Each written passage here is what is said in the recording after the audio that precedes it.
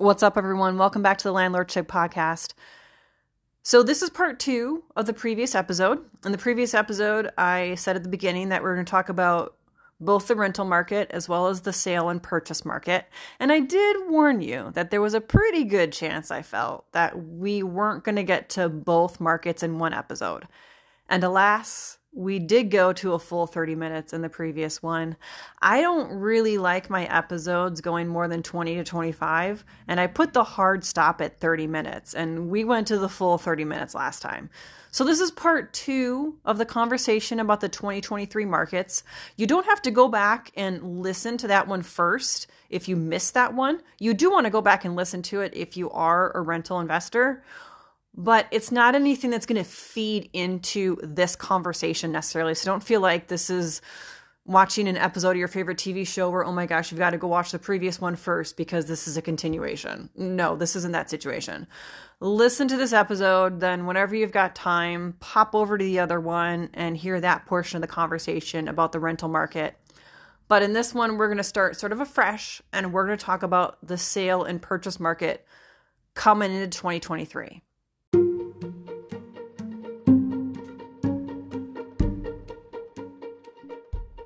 Building a real estate portfolio is as much about buying properties as being a de facto entrepreneur. I'm Karina Ufinger. I'm a multi-property investor, rental management company CEO, and also a landlord coach. I'm going to show you the systems and knowledge you need to thrive as a real estate entrepreneur. From your first property purchase to building a portfolio of passive income where you work less than 5 hours a week, you'll learn the essential information and skills to build a profitable portfolio and live the life you truly want. Whether you are well on your journey or just starting out, you're in the right place. Welcome to the Landlord Chick podcast.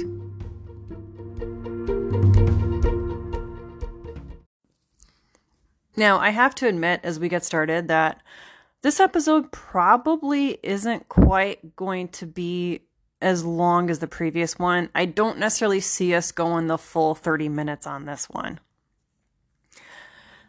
More or less because, honestly, I feel like there's a lot more stuff that kind of plays into real estate when we're buying and selling, but also we have a lot more in our tool belt as far as how to capitalize on making a purchase in this sort of market. And also, honestly, when it comes down to it, buying and selling, there's opportunities in almost any market to do either of them. It's just how you approach it that kind of makes the difference on how successful you are.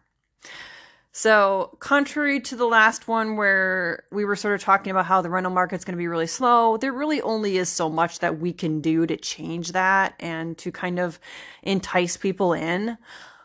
On this side, what we're talking about, I feel we have a lot more items in our tool belt that we can more easily navigate this market. So we might not find ourselves going to a full 30 minutes. And maybe on one side, I'm hoping this is more of a normal size episode where it's 20 to 25 minutes. Anyway, enough of that chitter chatter. Let's get into it. So as we've all seen, 2020, 2021, good part of 2022, a very difficult buying market. We've had this conversation on here before over the past 2 years or so about, putting your first child up for sale. Not really, by the way, but putting your first child up for sale to secure a property.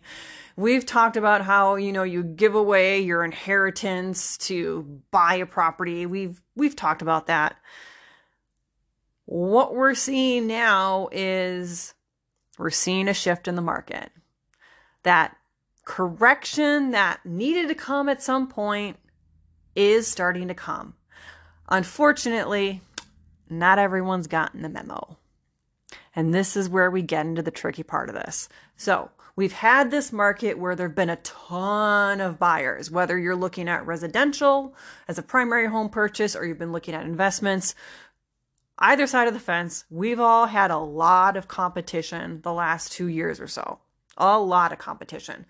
And at the same time, while inventory's been good, it hasn't been good enough for the amount of competition that we had. So we were definitely fighting each other, pushing each other into the other aisle just to try and get that one thing that's on the market right now. Sort of alluding to Black Friday here, and not that I used to really enjoy Black Friday, but I did. I really did enjoy Black Friday. I love the rush of it. But that's what this purchase market was for like 2 years. It was like a Black Friday rush in the sense of you had to beat out your competition, and if you did, you felt kind of really good about it. You're like, oh my God, I got it. I got that last copy of the video game that was on the shelf on Black Friday. That's what this kind of felt like. But there were more losers than winners in that market because there were more of us looking, but there wasn't a lot of us actually winning. Now, we've had this really strong seller market that's pushed us all the way through. And it was a seller market for a lot of the same reasons that it was a landlord's market per se for renting out our properties. We were very much in the same boat of like, here's a blank check, write in the amount, and I'll figure out a way to pay it. That's what this was all about when we went through 2020 and 2021. There were a lot of investors in there in that market who didn't make very smart decisions. And we'll get into that in another podcast probably, but there were a lot of investors who overbought for a property that will underperform for what they bought it at. Now, that aside, let's talk about where we're going in 2023.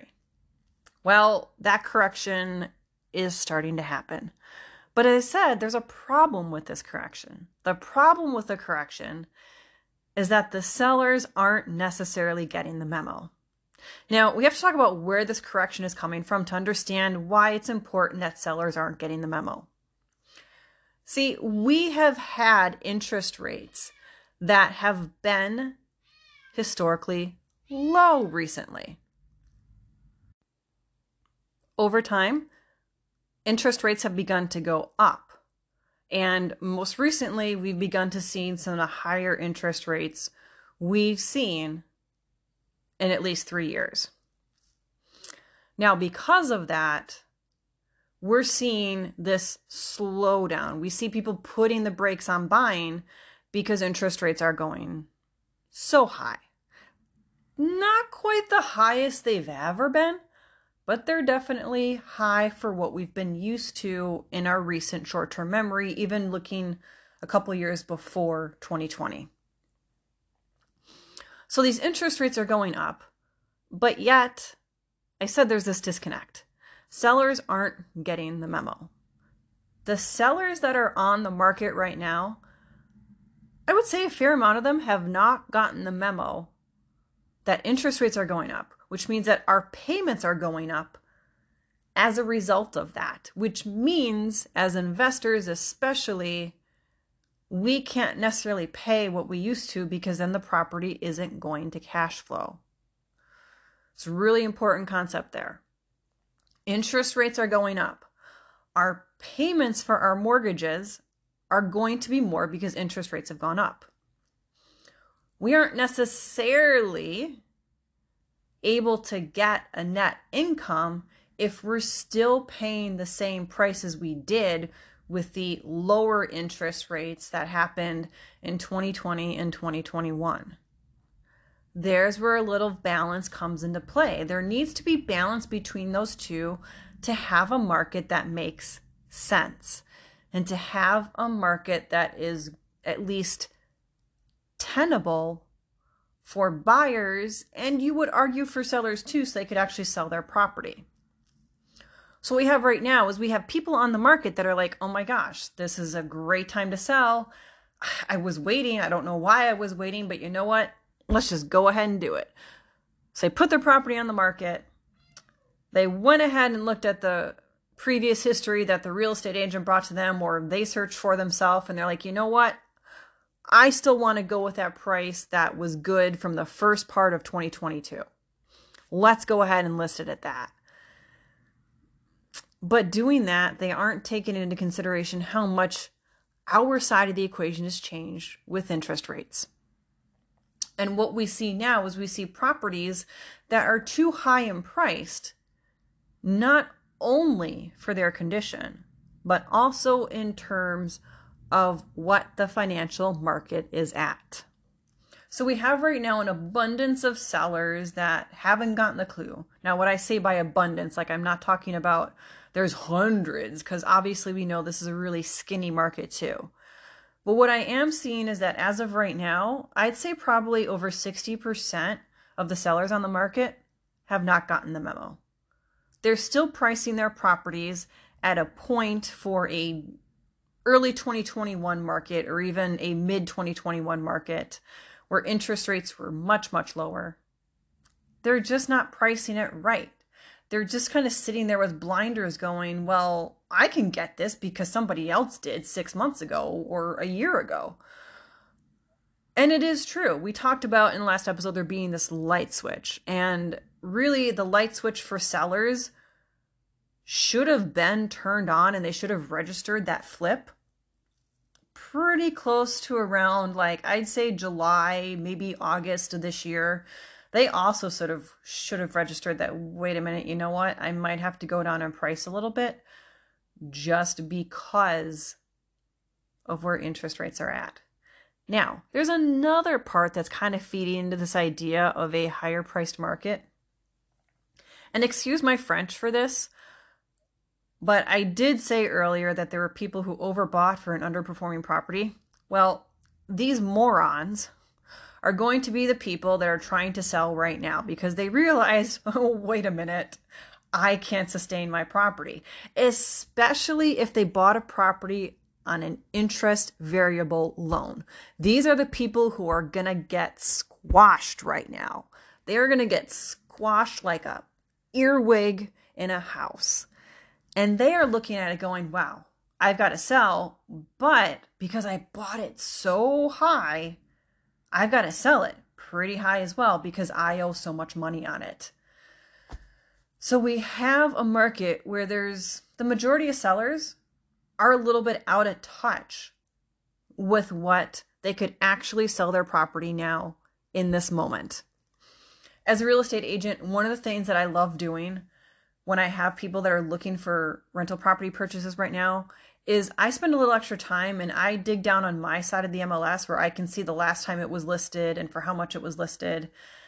And I always give my client a heads up that if the property was purchased in 2020 or 2021, I'm going to say there's a 50% chance that they're not going to be too keen on negotiating lower than the price they have it listed for because they probably overbought. So that's something to keep in mind, that as you're looking in this market, if you have the ability to kind of look back and see what its history is, you're going to get a little bit stronger of an indication of how likely they're going to be to negotiate. If they bought it before 2020, I'd say I have a pretty good chance of them being willing to negotiate because they're not necessarily motivated by being underwater or anything. They might still be motivated by thinking that they can get these insanely high prices, but I think you still have a stronger chance of being able to negotiate with those people than you would people who overbought. So we've talked about why the market is where it is right now. We've got higher interest rates. We've got sellers that haven't gotten the memo. We've got sellers who overbought. But yet I talked about how there's always opportunity in every market. There always is opportunity in every market. But this is a market that's probably going to test us as investors, and if you're using a real estate agent, it's going to test your real estate agent. You're going to need to put a little bit more effort into finding properties, finding the sellers that are willing to negotiate, finding the properties that are more within a realm of prices they should be. You're going to have to put a little bit more effort into it. You might even have to get a little bit creative on how you purchase the property. You might have to look at doing some of these creative financing strategies that exist where maybe instead of going to the bank and getting a loan for a full $120,000 for your duplex, maybe first you go to your aunt and say, hey, would you be able to lend me $60,000 so I can buy a rental property? I'll give you 4.5% interest. And then maybe you go to the bank and say, hey, I kind of need a loan for this amount. Maybe you'd use that strategy. Maybe you just buy a fixer-upper with your aunt's money. I don't know. But there are still ways to purchase in this market. You just might have to be slightly more creative with it. So that being said, this might be a stronger market for an opportunity for BRRRRs. This might be an instance where you can find a burr,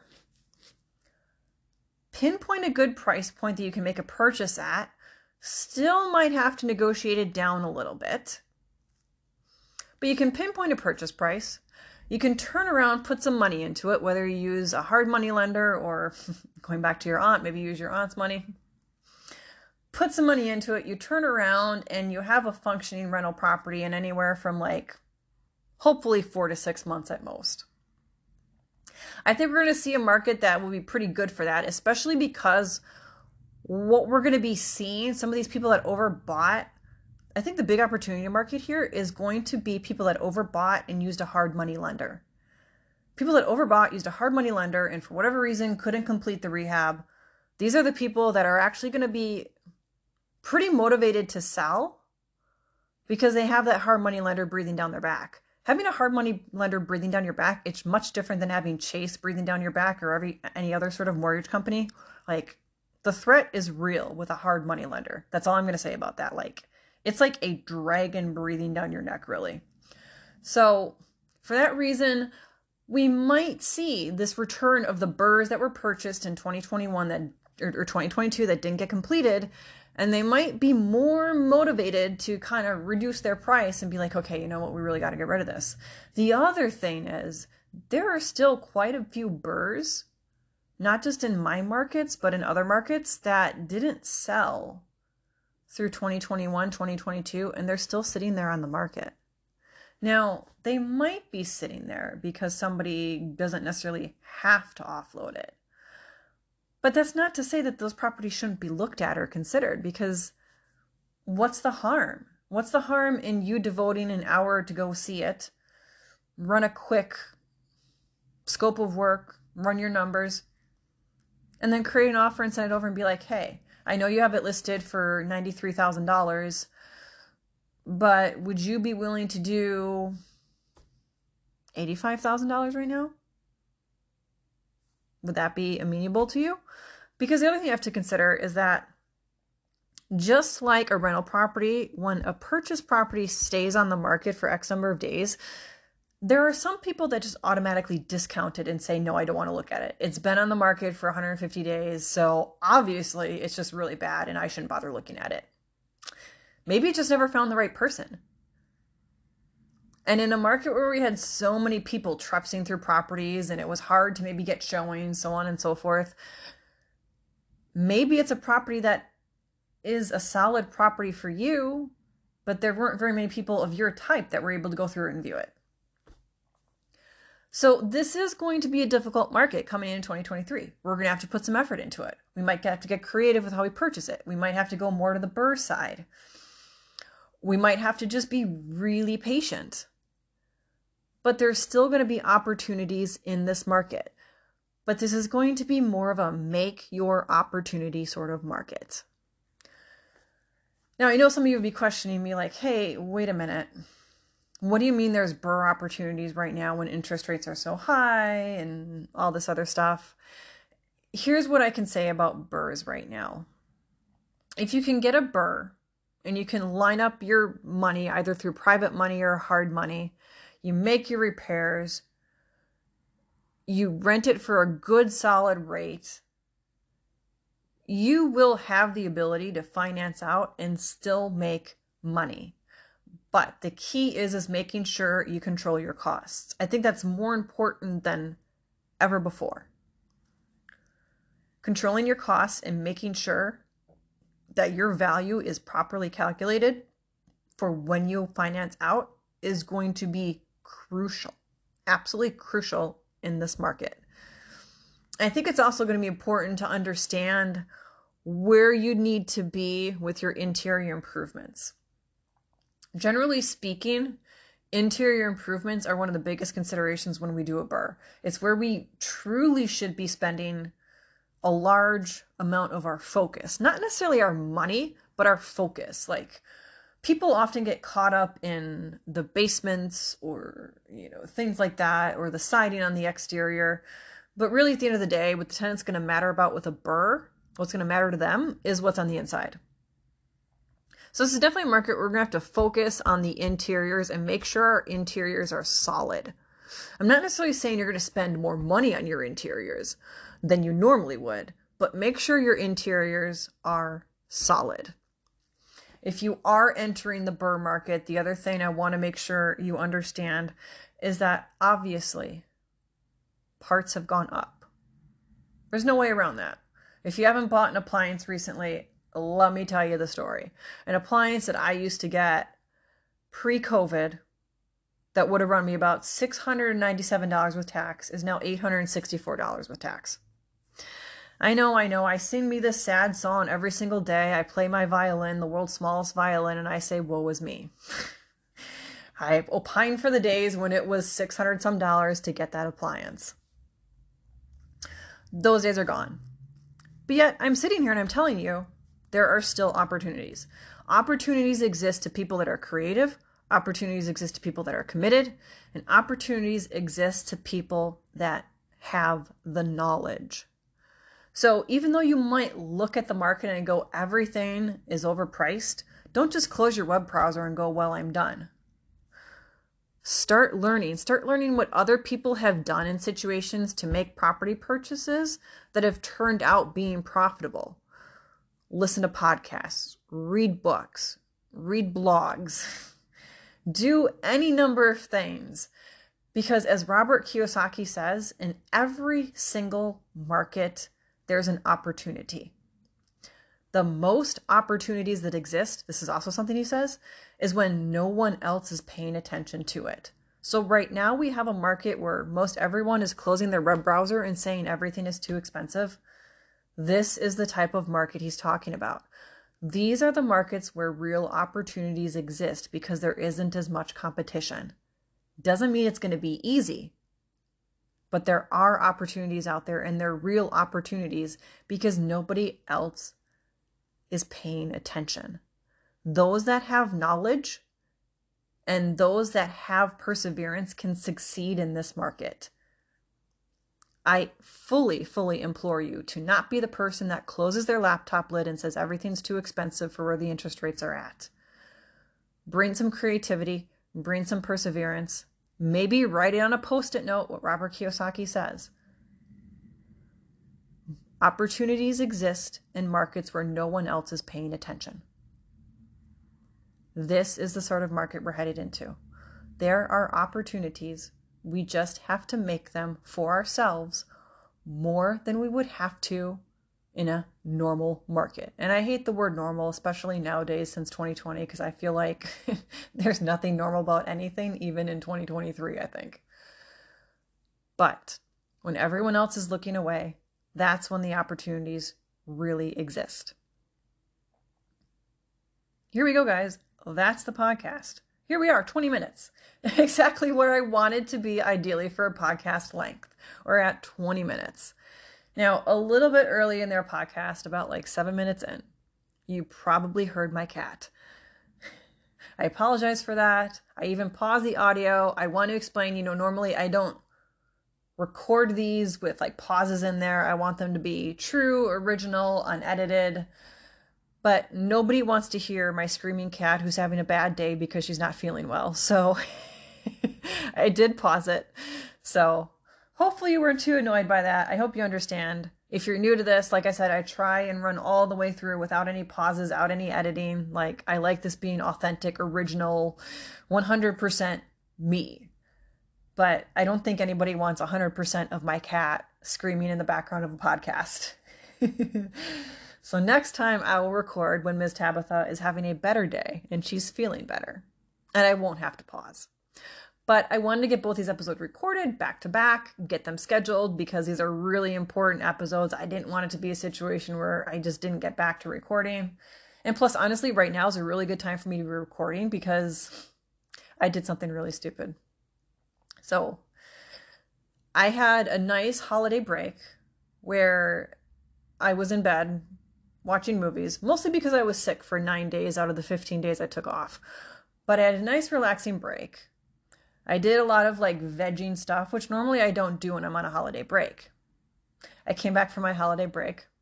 I come home, and you know how sometimes when you come home from a vacation, you're like, now I need to clean because wherever you were was so much cleaner than your house. well, I kind of got in that mode and we were going to be entertaining Friday night. And for a while now, we've had a large little giant ladder in our dining room. We did some home repairs back in like February and it's just been sitting there.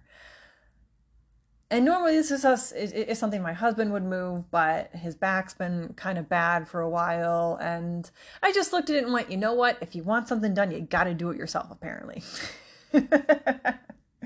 So I took this ladder, I picked it up, and oh my gosh, was it heavy. But I'm telling myself, no, I've lifted this ladder before. This should not be this difficult. I need to get back to the gym. Like, this is why it's so bad. Struggling with this thing, I struggled with it all the way out to the garage.